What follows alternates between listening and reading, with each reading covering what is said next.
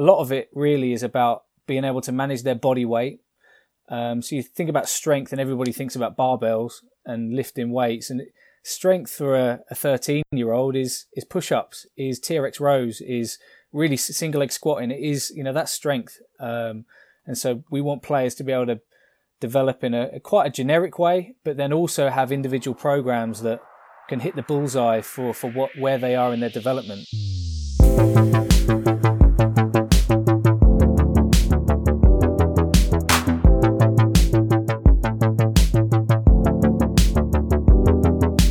Welcome to the Pacey Performance Podcast, the podcast that dives into the philosophies, ideas and practices of some of the best practitioners in high-performance sport. After speaking with Matt a few weeks ago for the Developing Youth Football Mastermind alongside Jack Aid from Liverpool and Perry Stewart from Arsenal, which I would definitely recommend, by the way, it was an absolute no-brainer to get Matt on the podcast to dive into some of the things that he spoke about in the mastermind, which was speed training for youth athletes, for youth footballers, and also making the most of warm-ups, to periodization, to how his program at Tottenham Hotspur differs across age groups and when they prioritize certain things, when they don't prioritize certain things, which things kick in around maturation, which things don't. So there was loads of things to cover in this episode based on the mastermind that Matt was involved in a couple of weeks ago. But it's a superb episode. Even if you don't work with youth athletes or youth footballers, there's so much to take away around the way Matt thinks, around his story, how he got to where he is now. So even if you are trying to get into strength and conditioning, there's lots of lessons there for you as well. So I'm sure you'll love this episode. And thanks for joining myself and Matt for this Pacey Performance Podcast. This episode of the Pacey Performance Podcast is sponsored by Hawkin Dynamics. Hawkin Dynamics is the world's first wireless force plate testing system. The Hawkin Dynamics system is built for coaches to test in the real world, not just in the lab. Capture reliable data on all your athletes in a matter of minutes and monitor their progress in the cloud from anywhere in the world. The Hawkin Dynamics force plates are wireless, portable, and trusted by teams at every level of sport. Integrating force plates into your athlete monitoring program has never been easier or more affordable. If you want to see the Hawkin Dynamics force plate system in action, head over to their website hawkindynamics.com to schedule a demo or follow them on Twitter at Hawkin Dynamics. And this episode of the podcast is also sponsored by iMeasureU.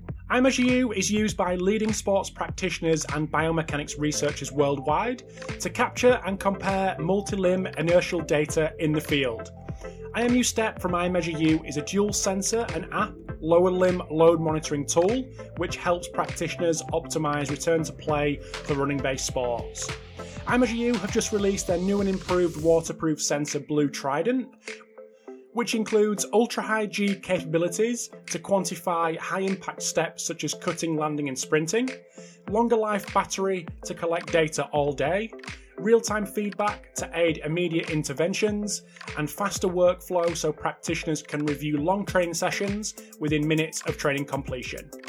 iMeasureU, now part of Vicon, works with military, pro and collegiate coaches and athletes from around the world, including the Australian Institute of Sport, the US Department of Defence, and collegiate and pro teams from around the world.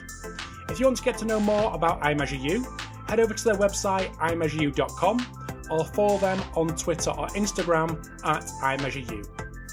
So without further ado, over to the episode with Matt Allen. Matt, I know it's only a couple of weeks since you came on the mastermind, but thank you for popping on and having a chat for the podcast. Thanks for having me. Pleasure to have you, mate.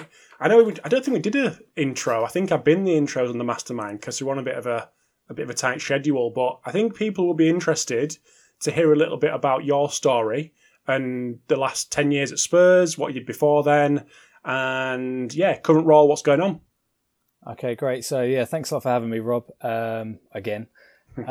So going right back to the start, I guess I was at Norwich City for a couple of years. This is when I was like 10, 11, 12. They got rid of me. Weren't good enough, apparently. Unfortunately.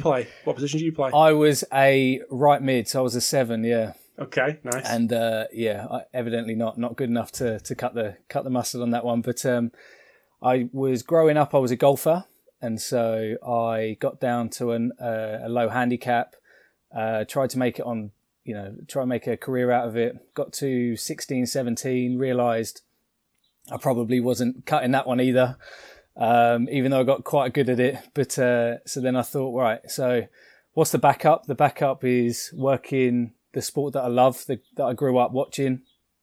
I thought, right, I want to get in football, or at least into work in elite sport if I can't be practicing in it, as an athlete or a player.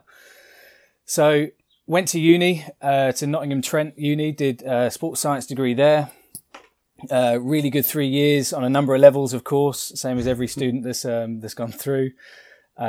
Decided to stay on for a master's and did a master's in sports science. While I was doing that, I was really, really fortunate enough to get an internship with Ryland Morgans at Forest.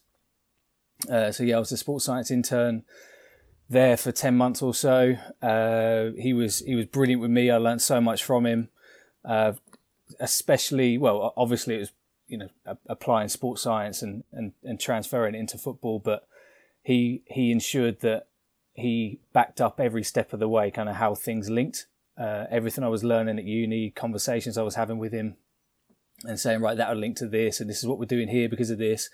So Ryland was excellent with me. I had a really good, 10, 11 months, mixing my applied work with what I had at uni, doing my MRes. I then, after that, went back home to Norfolk, where I'm originally from.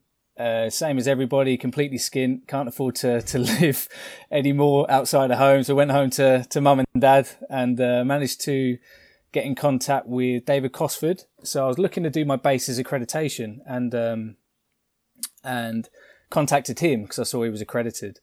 And he said that he wouldn't be able to be my supervisor for it, but he would be able to offer me some experience. And so he'd literally just opened up an S&C facility with Nigel Thompson. And this is in Norwich, called Elite Strength and Conditioning.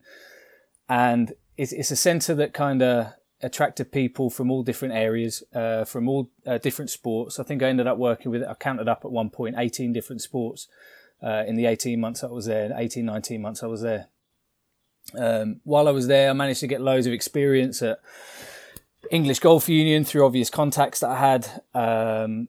Went to Man U with Tony Strudwick. It was literally the week that Robin Thorpe started was when I went from experience for a week there, which is great. So I spent a week with Rob as an intern. When he was an intern there, went for some experience. Then where else did I go? I went to English the English Institute of Sport in Sheffield, in Cambridge. So I tried to just basically dot myself around the sport, loads of different sports, really. I know I always wanted to ideally come back to football.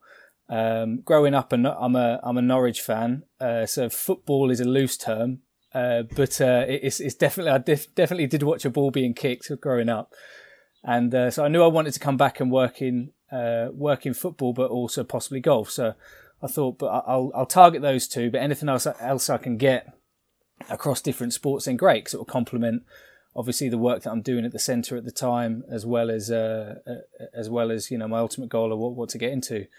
So that was in 2008, 2009. I guess that's from an applied side. From a qualification side, I really wanted to stand out from other people. So I made sure I got my UKSCA accreditation, I got my NSCA certification, I got all these different badges, I guess, and tried to get as many letters after my name as I could while I was essentially kind of building experience to apply myself in a full-time role, because the work I was doing with Elite Strength and Conditioning was part-time. And so I managed to end up at Tottenham. So I don't know if Jack A knows this. Obviously, I was on your mastermind with him a couple of weeks ago. I don't even think I've discussed this with him before. But I went for the internship in 2009. He beat me to it. Really? He was number one. Yeah, I don't know if he knew that. I don't think I broke that one to him, even when I went in the next year. But I started at Tottenham in I think it was late December 2009, early January 2010. Jack was then leaving. So yeah, I managed to get in. Sam Erith I worked with under Sam for I guess it would probably been about a year or so. So he was the one who got me in. Nathan Gardner was there as well.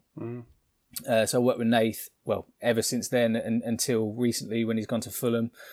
So I've been around some really good people in sports science. I've been so lucky. So I've been at Tottenham ever since, really. So yeah, so I guess it's 11 years. I have absolutely thrown myself into it every single year. I love it more every year. I feel like I develop every year.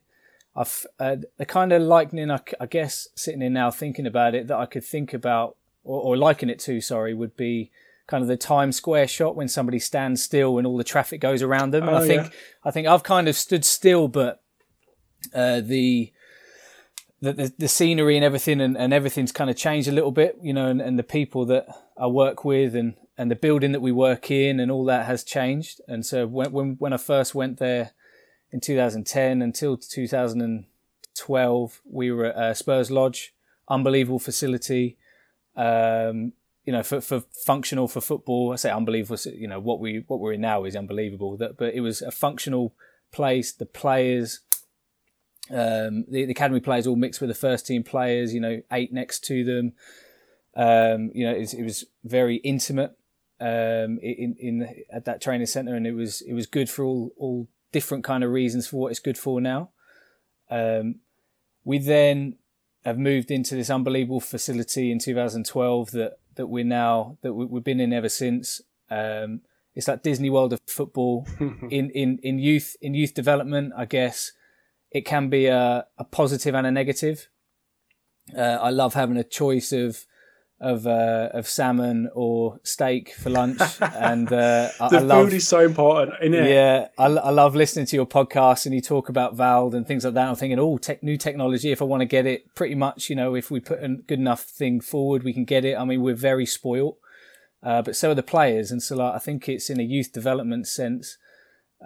We have to get them to understand that this isn't football. You know what I mean? And so the environment and the culture that we develop in that place has to back that up, that it's, even though you may be in the building full time, it's only a small fraction of you that will go up to the other side and stick.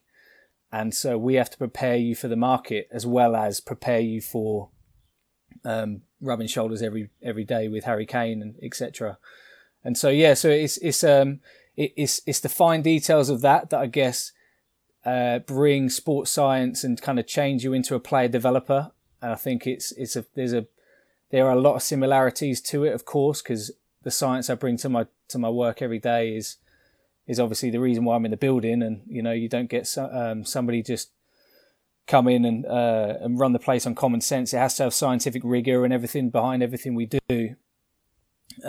But to be a player developer is different, and it's the subtleties around it that I think is the thing that really interests me and has helped me kind of keep me developing as well as developing players. But I've been fortunate enough to have been there for 10, 11 years.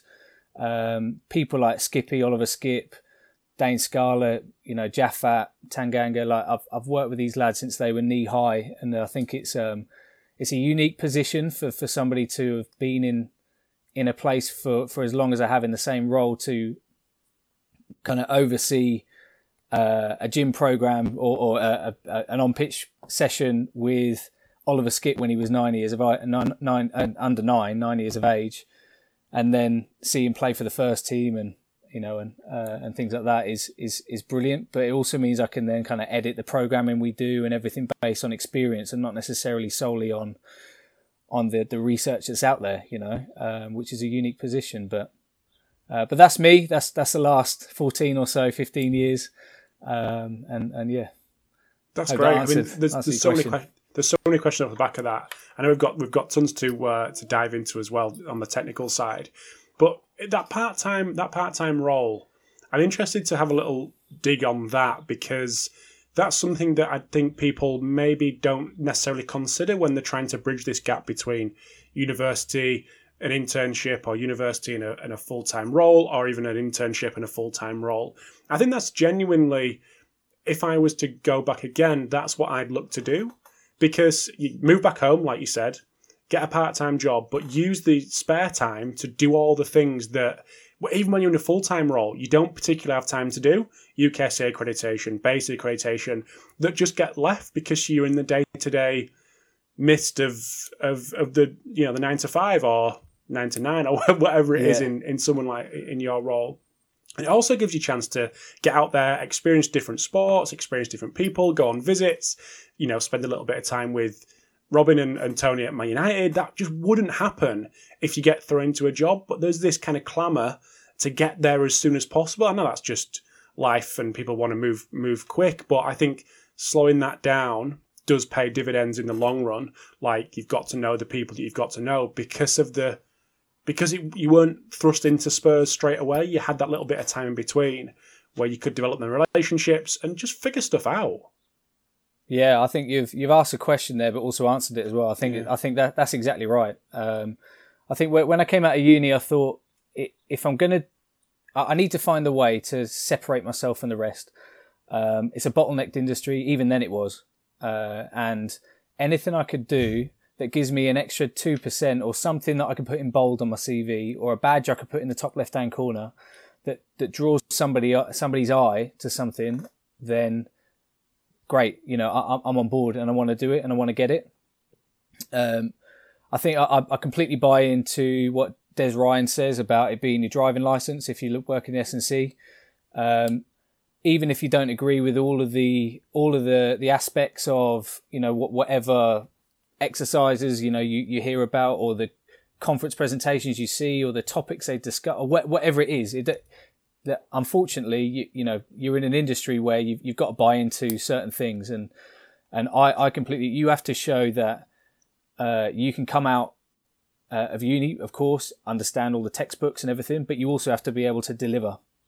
And even if you don't do hand cleans or cleans or back squatting in your programming, you have to be able to coach something effectively that an athlete can then copy. And so, well, that's one part of it. Also, speed and agility. Well, I'm never going to work in basketball. I'm never going to work in badminton or whatever it is. It's like, well, the speed, agility and power section doesn't really apply to me. Well, it does, because even if all you're going to do is work in football, when you're stood there, you're like, I've got that player. Didn't know I had that player. Or, I've got that session in 5 minutes. Can you quickly do that? Or things change last minute, and you have to think on your feet.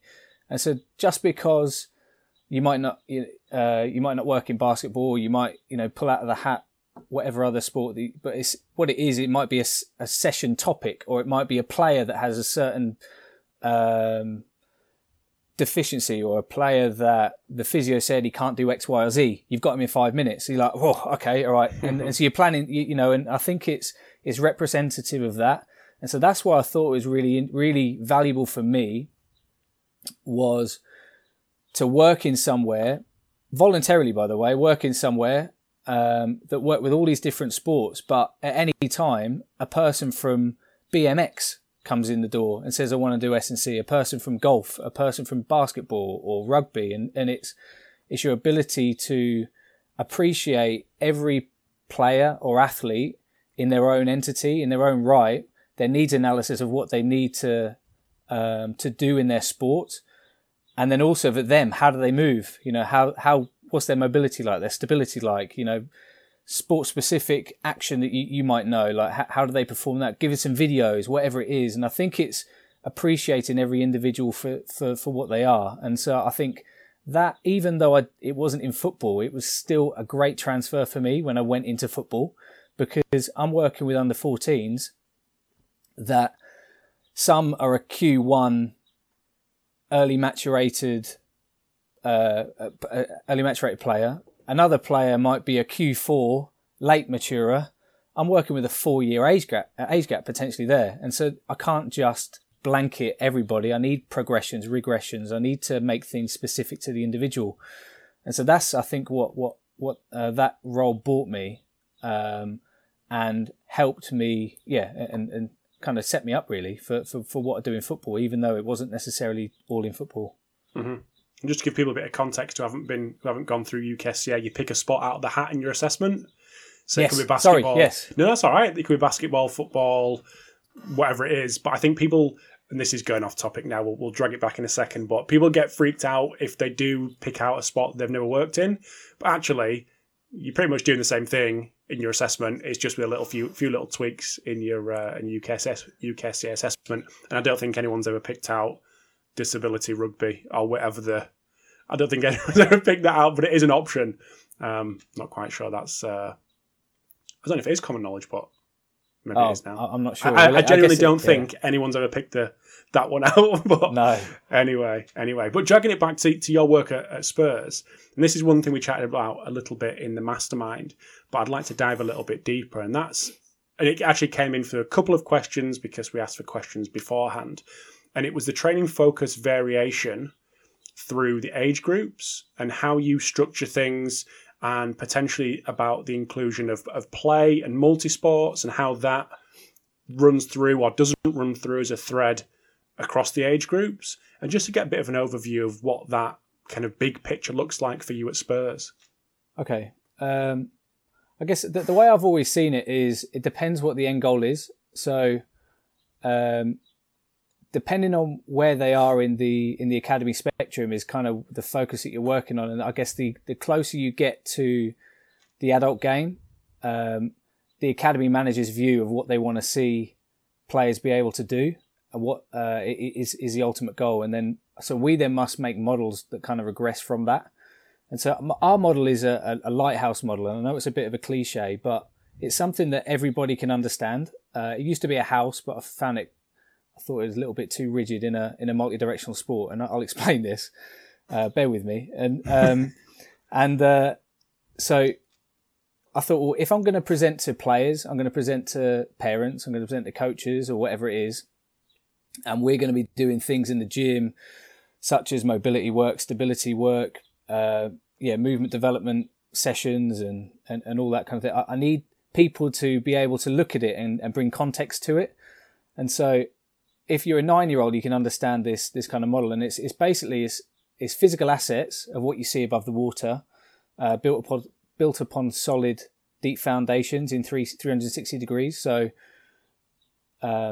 in my kind of cliche kind of analogy, it's with the lighthouse, it has to be strong in all directions, be robust, needs to be symmetrical. So bringing in the work of like what Chris Bishop's doing at the moment and things is fantastic. Like that links in completely into our methodology. But also, it's under the water.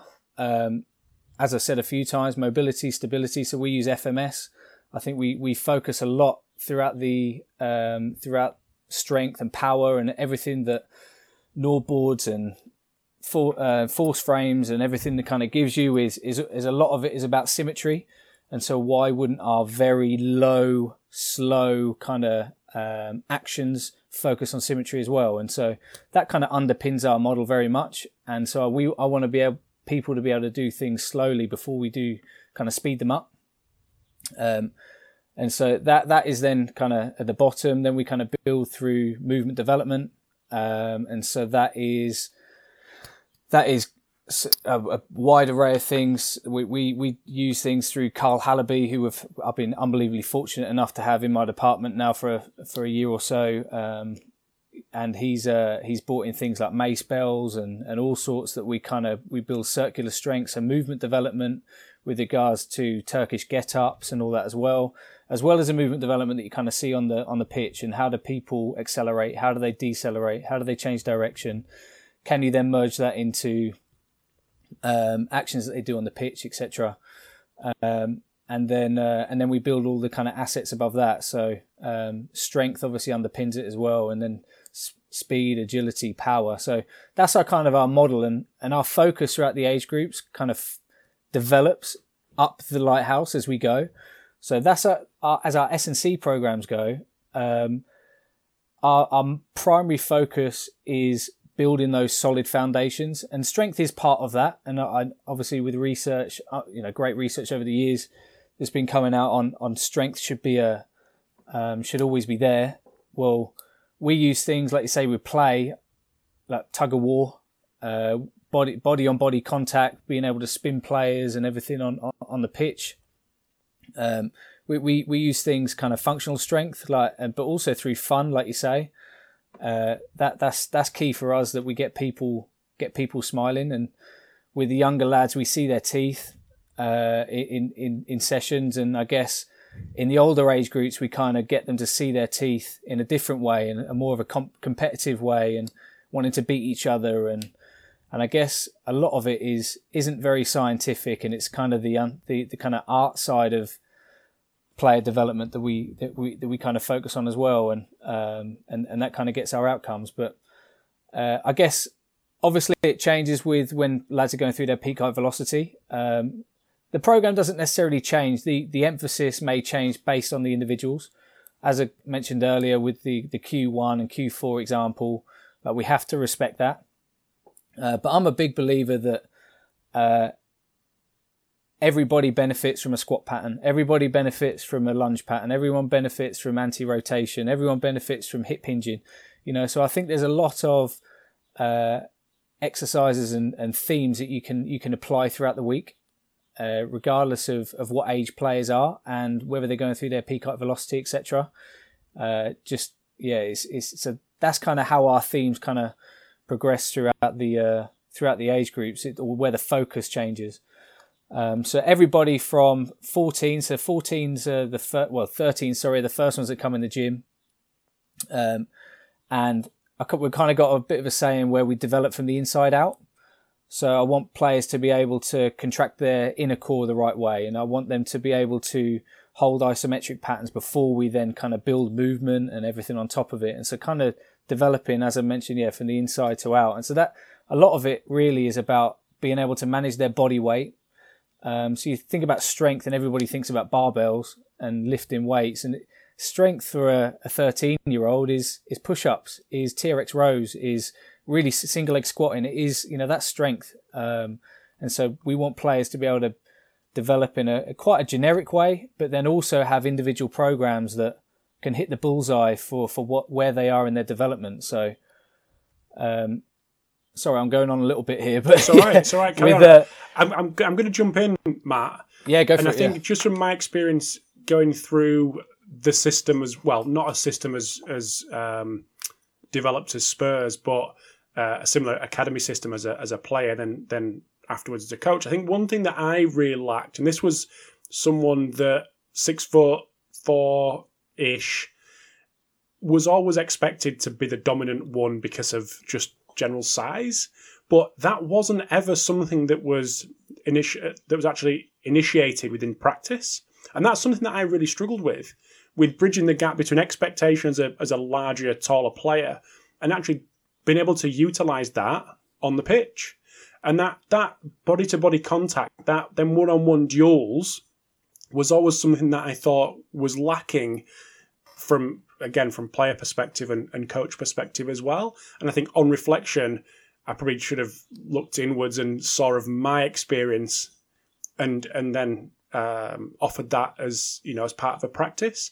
Is that something that you do often? Is there any examples that you can give us where you would integrate something like that to try to mitigate someone like me who is big but isn't able to actually use that on the pitch? I think a lot of it just comes down to the experience and skill of the multidisciplinary team around the player. Like I say, I don't think you can blanket everybody with the same program. And so I think when you have your individual time, whether it be on the pitch or in the gym, it's important that we work on the things that you've just said. And so if we've identified that with you or without you, that this is what you need, then of course you need individual time to work on that. But then we do practices with the older age groups where if we know that somebody needs that, doesn't like contact, doesn't like being sat into if you're a centre back and don't like a number 9 and you don't know how to deal with it. Well, games start with the ball being thrown in on that exact scenario to that player. And so little things like that in small-sided games and everything, that you can kind of get little nuances within training that without saying, right, everybody, this is now individual time. Yeah. The clock starts 10 minutes. You know, it's without actually doing that, you can manipulate practices to kind of get those kind of outcomes. And it's similar in the gym. We have our group programming, but then we have our individual cards as well. So we have our individual programming, and if we've identified, like I say, as an MDT, that this is what this player needs, then we might do something in the gym that might work on that one thing, but also get the outcome that they might need. And so, we've had examples of that in the past, and so we've actually got older players that, you know, for that exact reason, don't like contact as much as other people. So, well, as their individual program, and they might have side plank wrestling, they might have something that brings a bit of aggression and a bit of, you know, contact to them. Get used to that, and so I think it's very much down to the people around you. I think to all identify it, but then also collectively implement something. I think what we've got to be careful is obviously what we learn about is strength and conditioning, the sports science, and how it links into football. But players are at our training centre because they love kicking a football and they're very good at it. And so when a lad goes into the gym, or when a lad does anything in an environment that doesn't involve boots on or on grass, you're a salesman. You got to tell them why they're doing something. And so, as an example, instead of doing a functional trainer, anti-rotation, isometric, athletic stance hold, just call it Zidane strength. You know, where you give them the example, you show them what their exercise is, but give it a name that they can relate to. Zidane strength. Well, everybody in the club, through football language, knows that is where we're strong when we're twisting and turning players. Well, if we can make bring the pitch inside, then it's win-win, because not only does the player do it, he understands why he's doing it, and he's probably going to buy into it better, crank the weight up, and do it with a little bit more intensity in his mind as well as with his body. How good was he, by the way? Oh, it was a joke, wasn't he? Oh, I watch it. He's one of the few people I actually go on YouTube just over and over again, just watch. It's absolutely ridiculous. Unbelievable. Ridiculous. So we talked about the managing periods of rapid growth, and you mentioned that the program doesn't change too much. Is there maybe some examples that you could give that around the information that you're collecting, which would lead you to at least think about potentially altering things, and why you may go about doing that, potentially who else is involved in that decision making, and how that really fits around those key growth areas, key growth times? Okay, yeah. So we do Camus Roach. We do it 3 times a season in line with when the Premier League come in. Anybody that's significantly growing, we typically go as an arbitrary 1 centimetre and above per month as an average. Then we flag them up. We don't necessarily flag them up to the player. I'm a bit of a believer where if I'm being told, oh, you might, you're going through your growth phase now, you might not perform as well, you might get injured, and I'm thinking as a player, well, I just like playing football. I can't. What do I do? Not go to the pub? What do I? And so I think we've got to be careful in the messages we give people. The parents, I guess, are a different beast, but I think it's important that we're quite delicate around with this kind of information around the players as well. And so that's kind of on my take on that. So if somebody is going through a rapid phase of growth, then I might not necessarily just test, like do adductor squeeze and counter jumps or whatever your screenings are to that player. I might test the whole group, but the one I'm really looking at is that one. I'm looking at that player.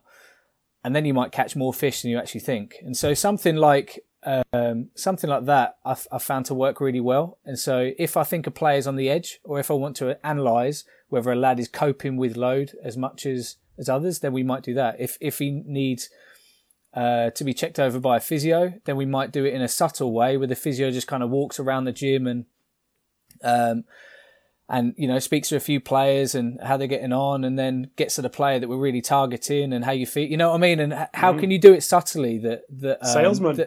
Well, you're the salesman. Yeah, exactly. You're the salesman, and I think it's without kind of putting on the alarms. I just think it is just information. It is just information that informs us that a player is going through that.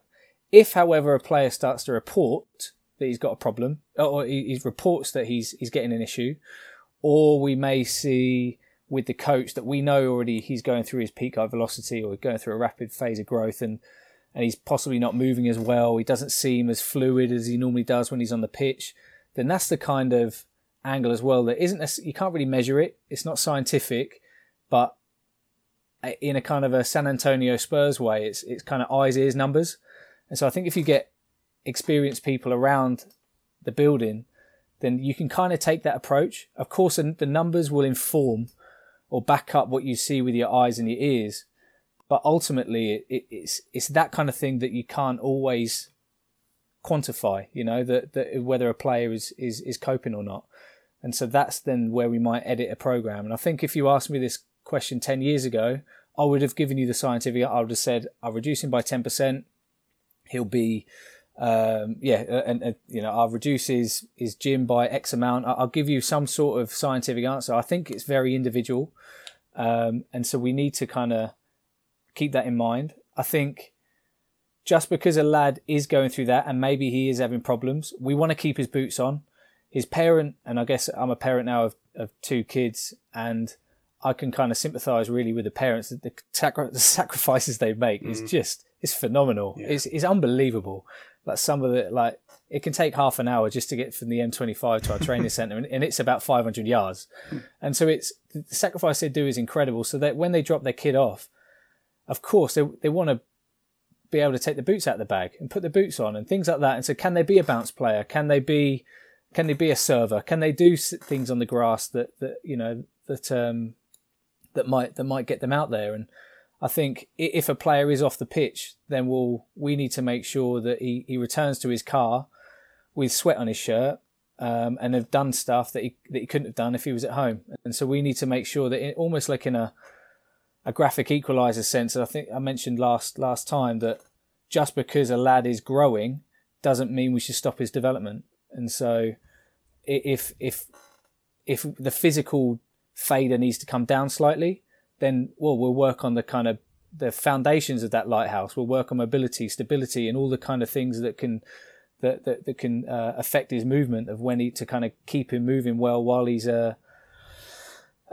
out. Or if the physical fader's down, then the technical fader might go up. Or let's have a foam ball. Let's kick it, and let's do some technical work in outside or whatever, in the dome or in the gym or whatever we can do. Or maybe he's doing something with the analyst.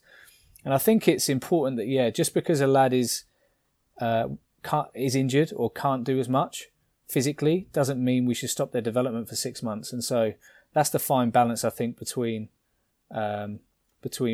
biological growth and keeping players developing the whole time. That's kind of how we kind of manage that. I think with peak height velocity, everybody views it as injury. Everybody views it like that. So the way I've tried to view it in the last 6 or 7 years is what can we work on? So what can you do culture?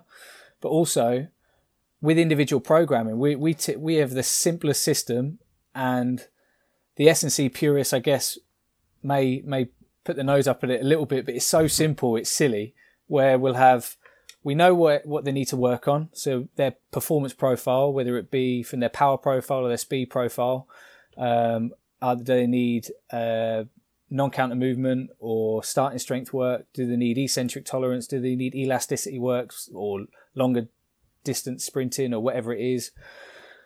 Are they before their peak height velocity? Are they circa or are they post? And then you get your 9 buckets. And so lads just typically get a squat pattern, a hip hinge pattern, and a lunge pattern based on where they are in that kind of matrix. And so if they need starting strength work, and they're before their peak height velocity, where you're typically going to get neuromuscular gains, well, they're going to have some sort of non-counter movement plyo in a horizontal direction that kind of overloads with their squat pattern, then might overload, the thing that they need work on in their biological growth, because you're going to have people in the same session, like I say, that they've got a gap of 4 years in biological age. So we need to make sure we're hitting the nail on the head with them, especially for at least a third or a half of the session. So somebody on the flip side that might need, there might be after the peak height velocity, they might have, but they still need non-counter movement work. Then we might be working on more strength work. We might be getting the kettlebells out, dumbbells out, might be working on something still with a tempo of non-counter movement, but something that kind of gets those morphological changes that their body is ready to give.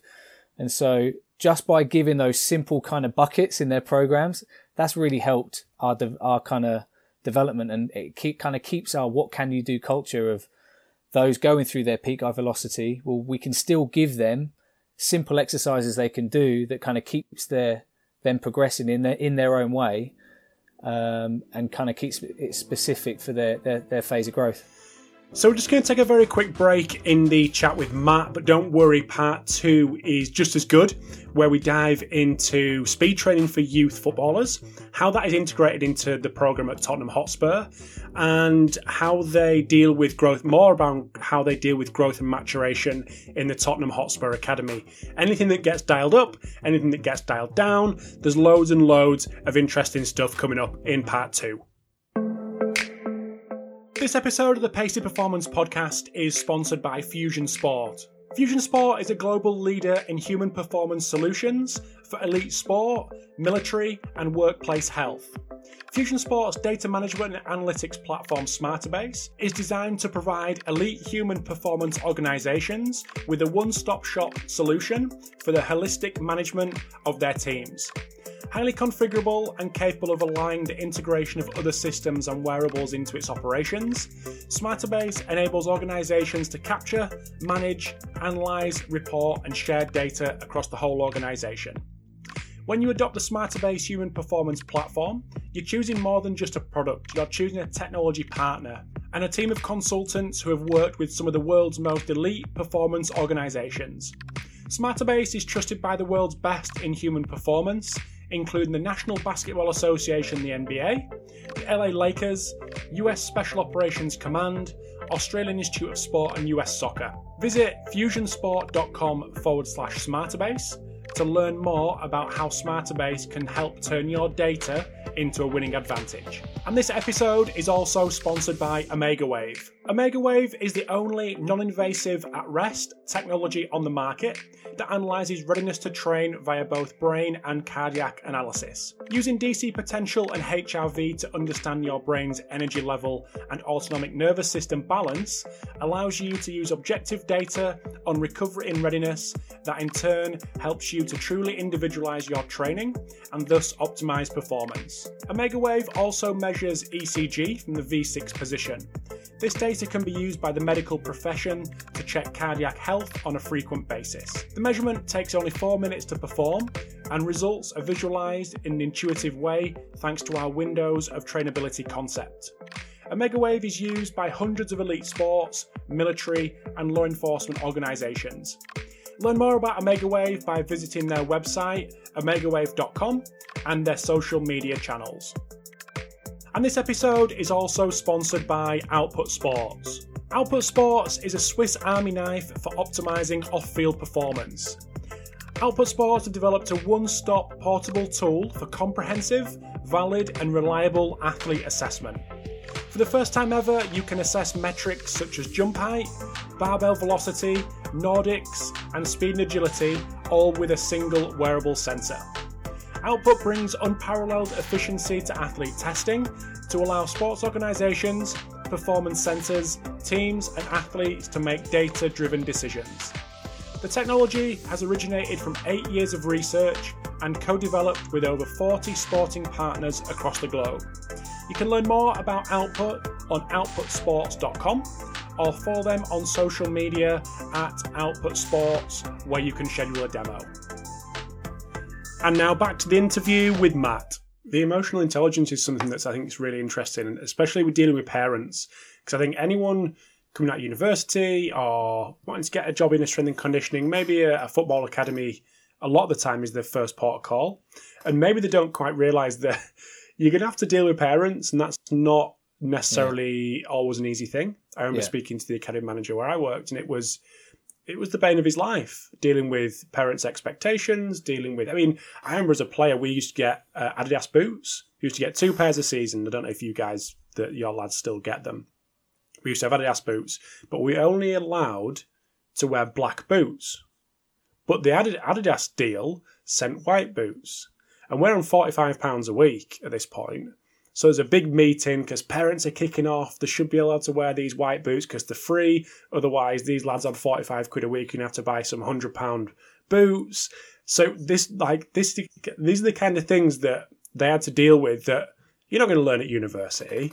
Yeah. You're not going to learn anywhere. You're just going to have them personalities, decent characteristics as a person to be able to deal with all these things that are just bolt-ons to what you've got going in the gym. And I guess that's the same with you guys. Like, there's so much more than just what goes on in the gym, what goes on the field that is encompassed in the type of role that you have. Yeah. I think transparency is massive. And as I mentioned before, the commitment these parents have, and of course they've dedicated their whole life to this kid's development, and we see them 3 times a week, 4 times a week or whatever. And I think it's right that we give back to them our transparency. What are they doing when they go in the gym? Come and watch this session over here, And I think obviously with COVID, it stopped it a little bit, of course.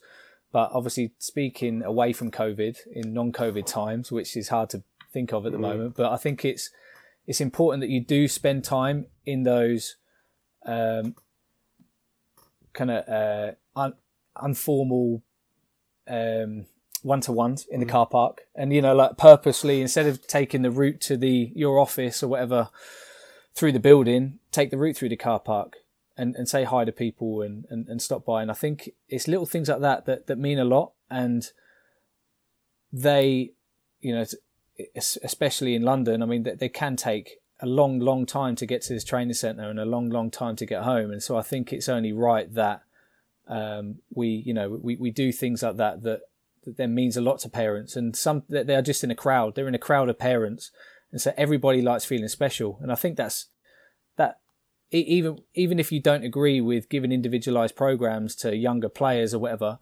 everybody likes to feel special. Everyone likes their little bit of individual time that, right, I've seen you doing this and I want to work on this. And I think, what do you think? Is this good with you? And, and little things like that, it means a lot. And whether you're a player, a parent or a staff member, that time of somebody investing their time, to you, I think is huge. And so your representation there of the white boots and black boots and everything, it's probably just a bit more bigger than that. I think it's just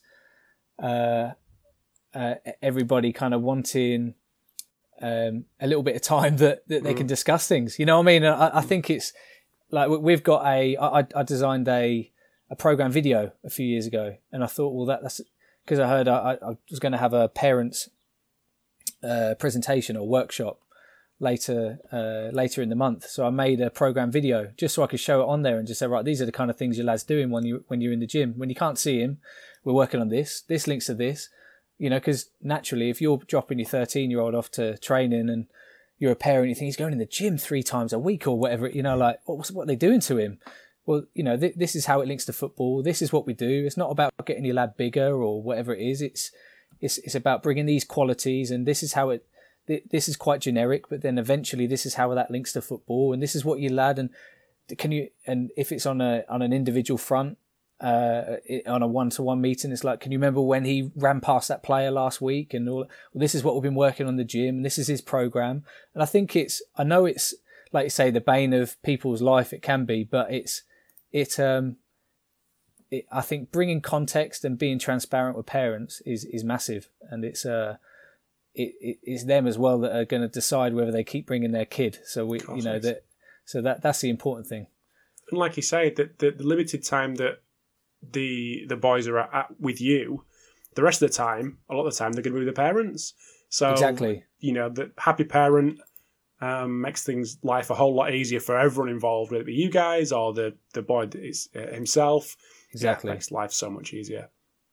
I'd like to dive for the next little while into the training of speed. And this came up in the mastermind as well, and I think we can go a little bit deeper because I think we've got a little bit more time.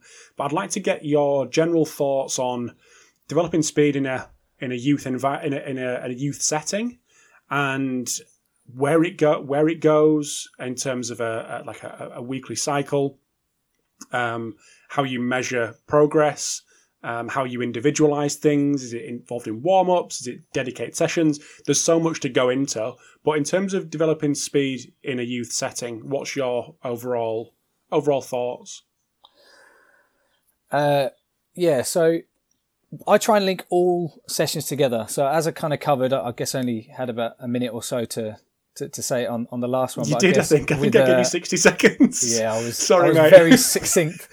But yeah, as I've proven so far, I'll waffle on this one a little bit. But I think the biggest thing for me is that all sessions link.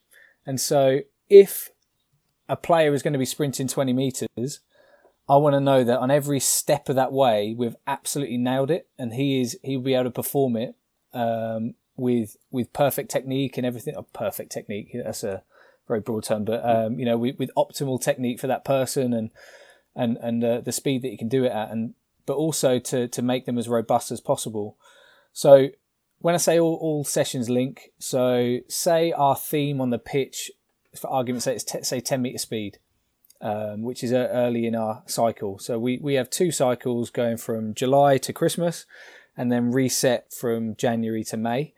So 2 cycles in the season. And to build that, we have, so in power sessions, if our power sessions are, if speed on the pitch is 10 meters, in our power sessions will be non-counter movement theme. So essentially when you're sprinting 10 meters, typically you're going to be going from nothing to everything. You're going to be going from a dead start. I know, of course, there's loads of scenarios where you won't be, but for argument's sake, you need starting strength to be able to go over 10 meters quickly. So from power, we do that. In strength sessions, we'll have a tempo that matches the same thing, with having a couple of seconds on the amortization phase at the bottom before you explode up and lift it as fast as you can. We'll have in our movement development sessions, it will be about acceleration. Whether that be on the wall, whether that be with harnesses, whether that be with bungees, things over shorter distances and everything such like for that. If we had FMS sessions, obviously they get their individual programs, but also in group sessions, we'll make things specific for that distance, and so the qualities that they'll need. And so we link everything together. So then, when we go out on the pitch, I know that every step of that way. We've prepared them for that, but then also it makes it really easy, as I kind of going down the salesman route again, that when they're in a power session and this lad who loves football has got a med ball in his hand and he's in a half kneeling position about to throw from a dead start, throw the med ball as hard as he can against the wall and jump as far as he can, he's thinking, oh, I can't wait to get outside. Well, actually, if we can then link something they're doing inside to what they're doing outside, then that's gold standard, I believe.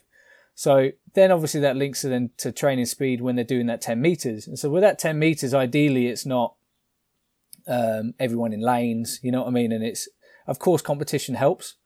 But if we can include a football, fantastic. If we can include training speed against against somebody in a position or in a drill that you typically do in a game, now we're hitting the money on the nail on the head really with that one, because we're then linking everything they do in the gym to what they do in an actual football practice within a training within a speed drill during training. So then going up the chain, we then kind of build that really. So that's our first level essentially. Then we go on to 10 to 20 meters, where we'll then work on eccentric tolerance essentially within power sessions. We might bring in flywheels, we might bring in essentially a counter movement theme, We can then, in our movement development sessions, change a little bit. We then work on reacting to things. So we've got the technique of what they do when they're accelerating. So then how can then we react to a stimulus and maintain that technique? So we want to ingrain good technique, but then also when they're reacting to something, which is obviously part of the sport, we need to make sure that they're prepared for that, but also they maintain good technique when they're reacting. If their technique goes when they react to something, then we regress it slightly and we'll work on the bits before a bit more. But so we're trying to link everything together really, because then for obvious reasons, what I just mentioned there, then you know that you've got a program that's all linked, that a player can kind of buy into. And so we go through 2 cycles a season. Starts at under 14s, 15s, 16s, 17s, 18s. By the time they get through to at the end of under 18s, they've done like 9-10 cycles of it. And so of course we have exercises that progress, themes that we may focus more on throughout the time. Individual programs will progress as well, but the general themes of what we do, we'll work on that. And so we then make sure that whenever a lad is sprinting over those 20 meters, that, like I said, everything is nailed. The one thing that we also need to then bring in is the research. And so we know in the game, the name has eluded me, I apologise if you're listening, but we know that 60% of the time, I can't remember the exact stat, but 60% of the time centre-backs, when they sprint, their shoulders will be facing a different direction to where their hips are. So we need to make sure that, we bring that into our speed draw as well, because it's not just about jelly jaw and hands to pockets and mouth and all. We of course we want to ingrain good technique, but we need to make it football as well. And so the art around designing those football drills with the coaches, I think, is really important when they're doing speed. One thing as well, I guess, that I've brought in recently, this is going off track just a little bit, is we did a CPD series in-house. So our CPD, as everybody knows, kind of took a bit of a dive recently with COVID, and so the money that we had available to go out and go on lavish events and everything, and obviously got diminished, and different qualifications and stuff. So we did our own in-house, and so we had 4 rounds. Everybody in my department, is 8 of us in total, including the nutritionist, did 4 rounds of presentations. So we did like little TED Talks, and everybody did 2 rounds on what we do, and then 2 rounds on what we could do. So it kind of got us talking about things and how we can progress, our department and practice, but also solidify what we do. And so one of mine was on coaching science, and how can you get certain outcomes by what you say. And so I've been really fortunate enough to spend a bit of time with Nick Winkelman, like 10 years ago or so. I went out to Arizona, and people like that kind of brought coaching science onto my radar, and the little subtleties you can change in sessions can get certain outcomes. So of course, bringing competition to things is one thing. Using external cues is another thing. But also what I found recently, I did a little study during this presentation that I used in this presentation in my department, of the difference between running towards something and running away from something. Okay. So if I'm sprinting after someone, I'm not as fast as if I'm sprinting away from someone. So if we can include things like that into our programming, then we're laughing, because I know that somebody will typically sprint faster when he's running away from someone than if he's running towards. Of course, you need to have a synergistic kind of thing where one goes first and the other one follows, but it's little things like that. If you can use a football as well, and then that you can get that extra 2% out of every sprint that they do. Our old academy manager used to have a brilliant saying. He used to say, if this is on our sprint testing, he used to stand at the end of the track every time, and would you have run faster if you had a lion chasing you? And everyone was like, what? And they're like, yeah, but would you run faster if you had a lion chasing you? They're like, well, I guess I would. Yeah, I guess I would. And that kind of stuck in my mind over the years. And I thought, well, actually, there's something in that. There's something in that. And I'm not preaching as any speed coach, biomechanist, or any. I'm not that, but I understand the subtleties of coaching science and the little changes you can put in your programs to get that extra 2 or 3%. And it's little drill designs that might be able to get a little bit more bang for your buck. And that's something that I found in an in-house study that I did recently that I thought was quite interesting in training speed. That is interesting. I like that.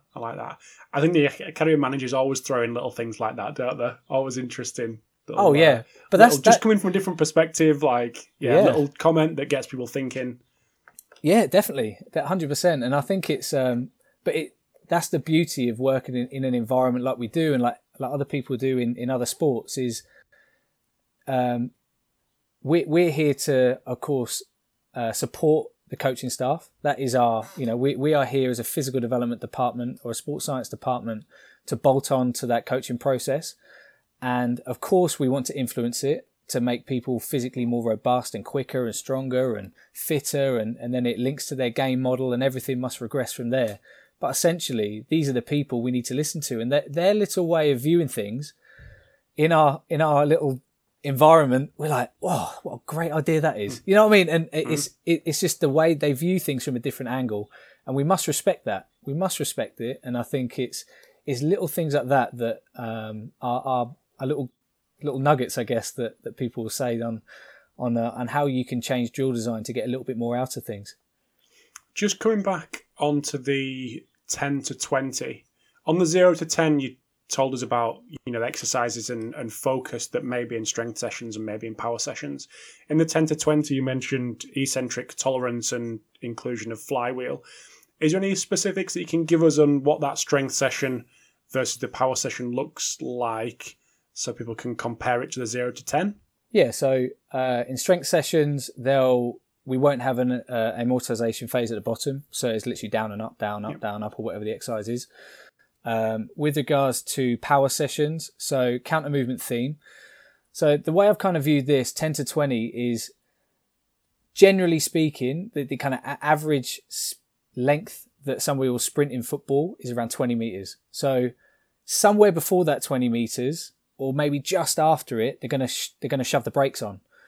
So linking our power sessions with that, then that's then obviously where I'm coming from with regards to the use of flywheels. So overloading that deceleration component, or having some sort of eccentric utilization in the exercises that we do with counter movement and landing and progressions on that. So we have a big use of flywheels.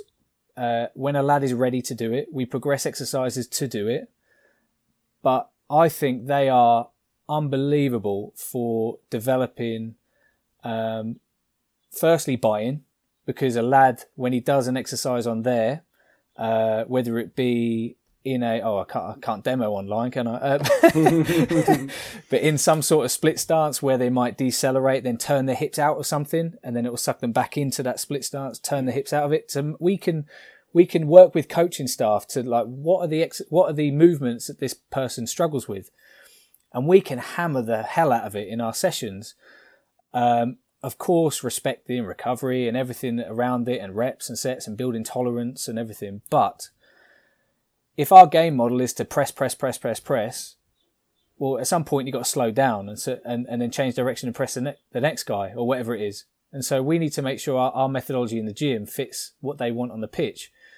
Also, what we've found over the years, and this is no secret, so I don't mind saying it here, is with the what we've found is has come through our academy over the last 16 years of all the physical testing that we've done. Lads that are very agile are those that typically come through our system. And so why wouldn't we employ exercises or forms of a modality that can work on the ability for a lad to slow down and then go back the other way? And so, but the kind of force that you can get on some of our flywheels is phenomenal, really. The company that we use, like I've done little in-house studies on my own. They've got force plates in the platform, and I've had a barbell on my back, 80 kilos, and I've done 8 or so squats. I've then put on the small wheel and given it some as hard as I can and seen what kind of force it gave on the computer in front of me. Then I put on the medium wheel, then I put on the heavy wheel and nearly tore my quads off. And the difference in force was phenomenal on what I was putting through the force plate. So firstly, of course, we've got to be careful. We need to make sure that lads are ready to do exercise like that, whether it just be with a very, very low resistance or technique based. But when you can build strength and build tolerance to that, and we put the lower weight in our power sessions, as I mentioned, then then you get great transfer there. One thing that we do have, and we use it in every session, and this isn't necessarily Tottenham's methodology, this is just my view on building speed, is we have a Prowler, the M4 tank. We've got a couple of those that we use. Put it on level 1, and on our power sessions we have 5 meter speed. So we have our light gates, and we have a scoreboard at the end, a digital scoreboard tells us how fast we went through the lights, and then we've got a marker board, a leaderboard on a whiteboard, so then everybody can kind of keep score. And so we, in every single power session throughout the entire season, will include that. We'll include Prowler speed, and so lads will give it everything, of course, because they want to beat everybody. So we'll have that in every power session. I believe that has a great transfer to the pitch as well. When we actually look at speed development times in our performance testing that we do 3 times a season with the Premier League, I'm a big believer that sprinting is a skill, and so, or accelerating is a skill, and so we can put in as many generic exercises in the gym as we want to develop that skill, or we could just get them sprinting to develop that skill. And so we can do that once a week. Well, that's a skill. We had the same in counter movement jumps. So counter movement jumps, the development in that height that somebody might get, or the metrics that they get from force plates, but development in height that I saw over years and years, we'd have lads come in jumping 40 and within 6 months of jumping 60. It's like, well, that's not necessarily a representation fully of their improvement in power. They just got better at jumping. Mm-hmm. And so, well, why wouldn't I apply that to speed? And so, well, if you want lads to get quicker, of course, train the lower, slower movements to nail that technique, the angles they put into the grounds. They need to sprint. Of course, in a football context, if we can. But yeah, sprinting's a skill. And so if we could do that in our power sessions as well, then brilliant. And we can transfer that onto the pitch quite easily. That transference from what goes on in the gym to what goes on the pitch when it comes to sprinting, do you have a same model for, like you've mentioned, the 0 to 10, 10 to 20? Do you have one for 20 to 30 or 20 plus? Yeah, so 20 plus is typically just, in power sessions, is just elasticity. So we'll progress through continuous plyos and things like that. If somebody needs elasticity, then of course in their individual program they will have a hit of that at the start of the session. So when they're freshest, they'll work on what they need to work on, and so they'll have elasticity from the get go in July. So essentially that. With regards to strength, that's where that then starts to lose its attachment to all of the sessions. Okay. Because obviously it's hard to really truly build elasticity within if you're going to work on strength. But essentially it's then no pausing at the top. It's continuous. Say a trap bar deadlift, let's say, in the early phase of our speed model, they might just lift it and let go as a non-counter movement, concentric only lift. Then with the next phase, it might be then, standing up, start at the top, down and up, rest, down and up, with the trap bar deadlift. And then it might just in the continuous phase, just go up, down, up, down, up, down. It might also bring in things like kettlebell swinging. Of course, there's overlap between the areas in eccentric tolerance and everything with swinging, but I want players to be able to deadlift before they can swing. So that's where swinging can come in quite nicely in the back end of a model. When I know I've got technique nailed and and they can hip hinge well and everything before we bring in things like that. So in my mind, that I'm quite a methodical person and I like to link everything, but I also think it's an easy sell for doing that. The subtleties around gym session design, of course, coming to that kind of coaching science, I'm really intrigued with or interested in, and the use of kind of push technology or velocity based training. As we use push largely because we can just shove it on our forearm, and we can do things like med ball throw-ins. So we can actually do football throw-ins.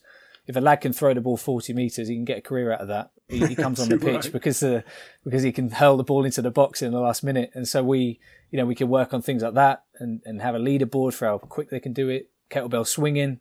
We can have leaderboards for peak velocity and relative to body weight, and ways just to keep kind of the competition high. But then I know if the competition's high, the intent's going to be good. And then we get good transfer in whatever exercise we use. But that doesn't really answer your question. But I'll give it no, it's great. that section's been superb. I think that'll be really informative for anyone working in this environment with these younger athletes. So that's perfect. One thing I wanted to finish off, and this was brought up by you, and we were having the conversation beforehand. I'd mentioned about to finish off with some advice for younger coaches wanting to get into academy football. We've kind of touched on that from the first 10 or 15 minutes at the start anyway. But one thing that you mentioned was this transfer from classroom to an applied setting and that potential gap that is there. Do you want to explain how we can potentially be better at that to fill that gap and allow people that better transfer from classroom to applied setting? Yeah, I think, as I mentioned earlier, I think I said it earlier, with regards to, I think there's a difference between then being a sports scientist and being a player developer, especially in academy football. It is bringing the art into what we do. And so when I first got to the club, John McDermott, the academy manager, said, I want you to design a presentation with your methodology on it. He said, I want to know how you link the classroom to the coalface. And I thought, oh God, how do I do that? And so I kind of, it got me thinking, this is like 10 years ago. I thought it's a great saying, actually, in reflection, where it is the transference of it. And so the examples that I've used over time of, that the classroom might say, right, to prevent a hamstring injury, you need to do this, followed by this, followed by this, followed by this.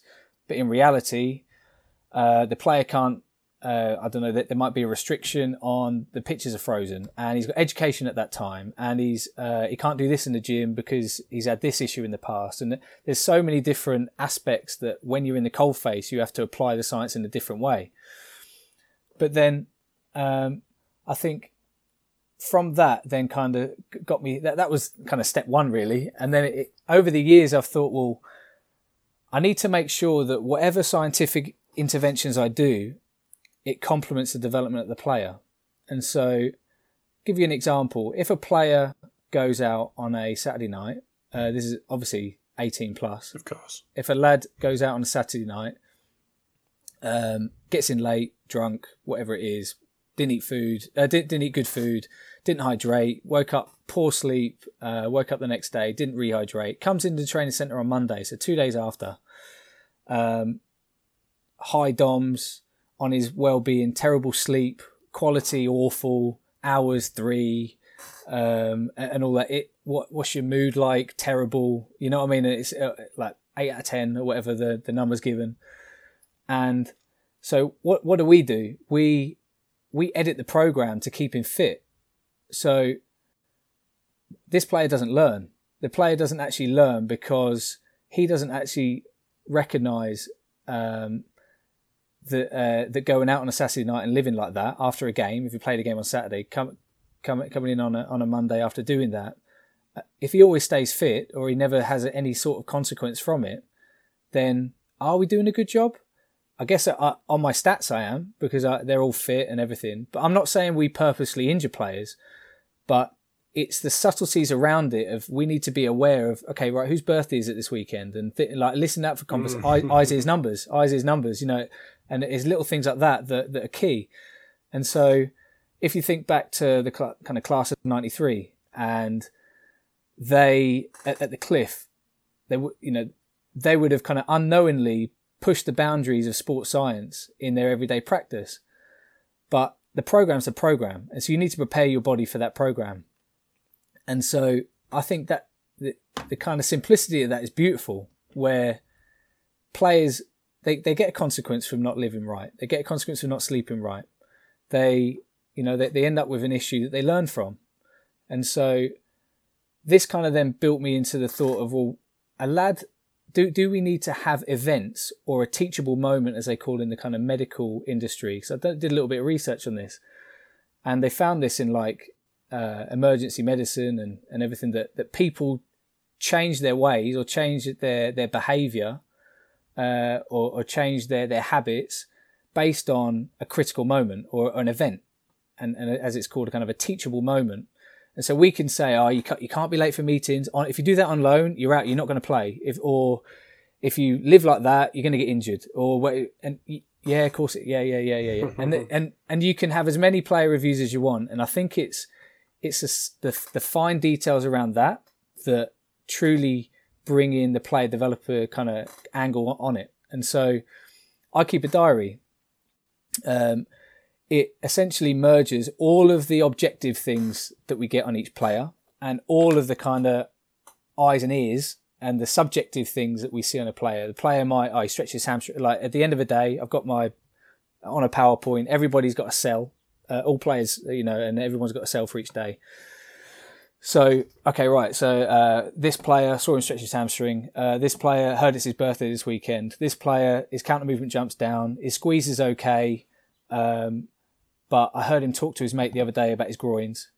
And then we do this, like, if I've got nothing significant to write for somebody, I don't write anything. But over the course of time, merging this kind of diary, it becomes unbelievably powerful. And so we're getting all that. We've got GPS, we've got all this objective numbers, but nothing really means much unless you merge it.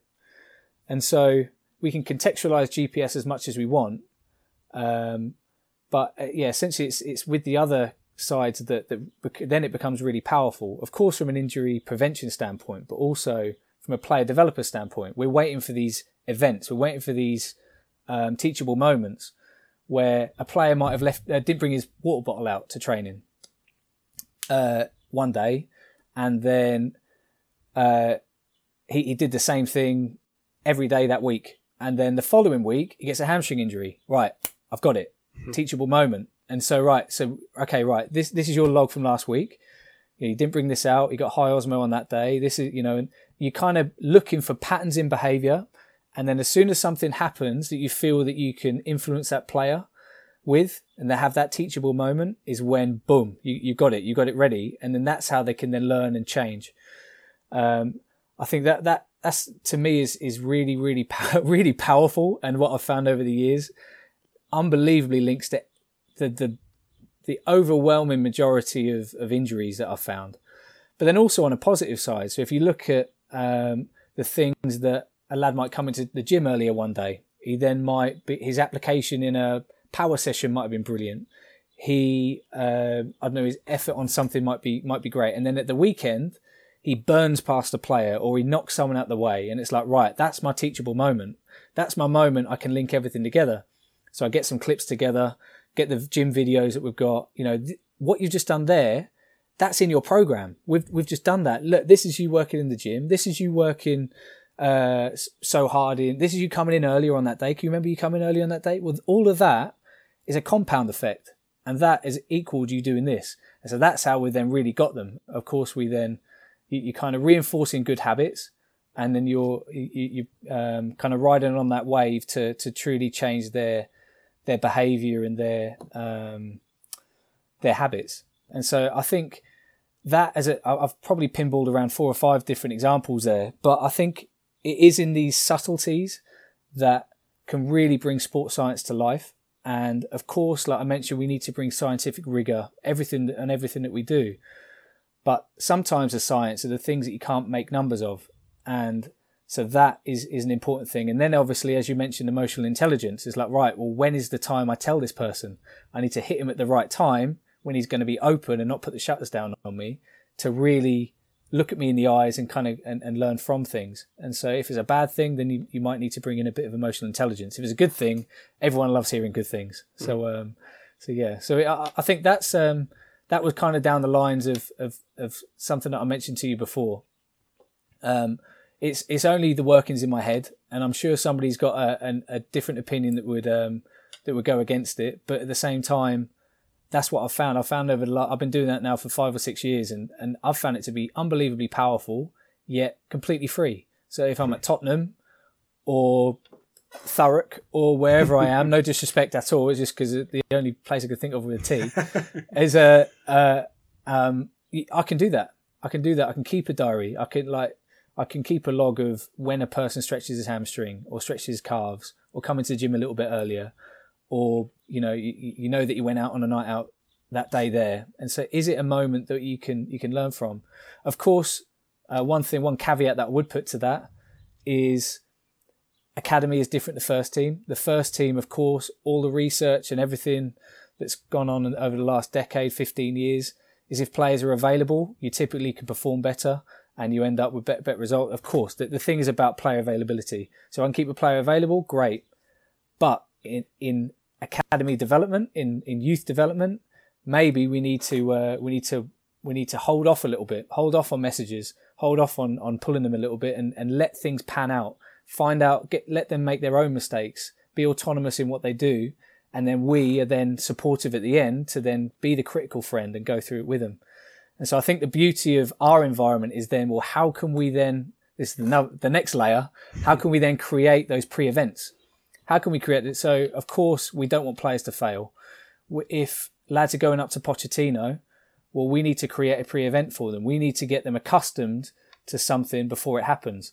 So that might be something really simple by the way we train, the intensity that we train at. It might be the structure of our drills. It might be, a drill that they've done in the week before. It might be the manner of our coach. Does he give similar messages? If we know a lad is going to go out on loan with a manager that's pretty strict or whatever you want to call it, or harsh, or then maybe we need to edge that player into that kind of environment where the way we speak to him, the way we set up his sessions, the way we give him feedback during training, get him accustomed, give him a pre-event before he experiences it. Because of course you only get one first impression. And so I think that's the key in player development, is can you create these pre-events?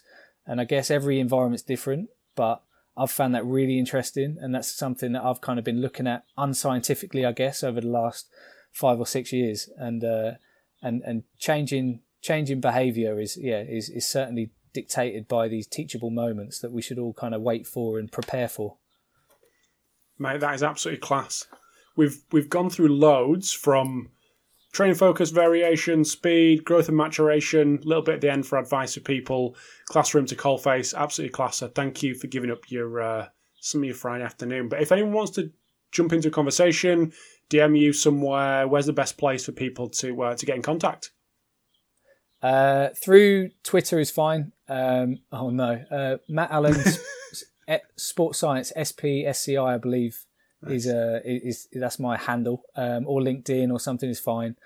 I can't promise I'll get back to everyone. I'm really sorry. I'm not the best at it, but I will have batches where I'll then just fly through loads of messages. So if it takes me a while, please bear with me on that one. Absolutely. I'm sure that won't be a problem. But thank you very much, mate. Have a fantastic weekend, and thank you for coming on and giving up another hour and a quarter of your time in addition to your mastermind, which people can check out and have a little look with Matt, Jack Aid from Liverpool, and Perry Stewart from Arsenal. But Matt, really appreciate your time. Speak soon. Thanks, pal. Thanks, Rob. Bye, mate.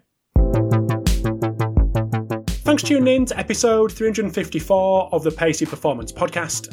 So big thanks to Matt for giving up his time. I managed to catch him just in the off season, just when he was having a little bit of downtime. So I really appreciate him jumping on and making time for me on this podcast. Also, big thanks to today's sponsors. I could not run this podcast without these guys, so I really, really do appreciate their constant support. So we've got some great guests coming up over the next couple of weeks from the world of sports performance, from the US, from the UK, from Europe, and touching on lots of different sports and lots of different topics as well. So thanks again for your support, and I will chat to you next week.